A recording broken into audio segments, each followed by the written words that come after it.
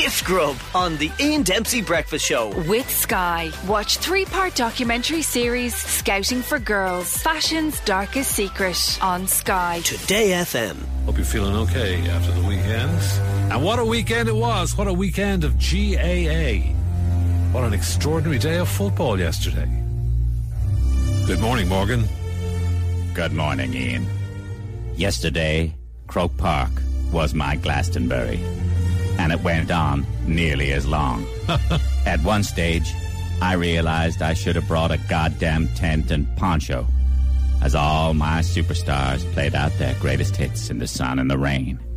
The hits came literally with Armagh and Galway, because before extra time, those boys beat the goddamn living hell out of each other heading down that tunnel. Somebody said schmozzle. Well, if that was a schmozzle, then I'm Diana Ross. It was like screws against cons in Shawshank. And if justice is to be served, some of those boys could end up with me and Chokey for a 5 stretch.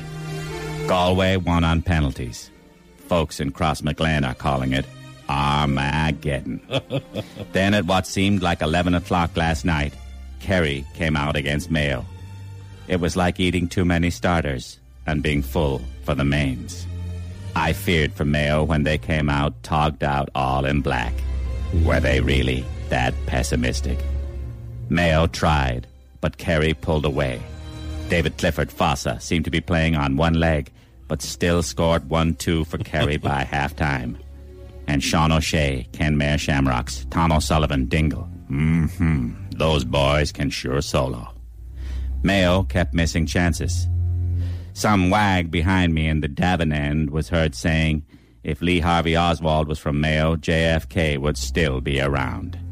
Bring on the semi-finals.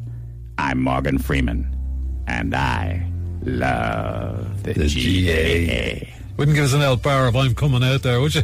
Gift Grub. More at 8:10 on the Ian Dempsey Breakfast Show.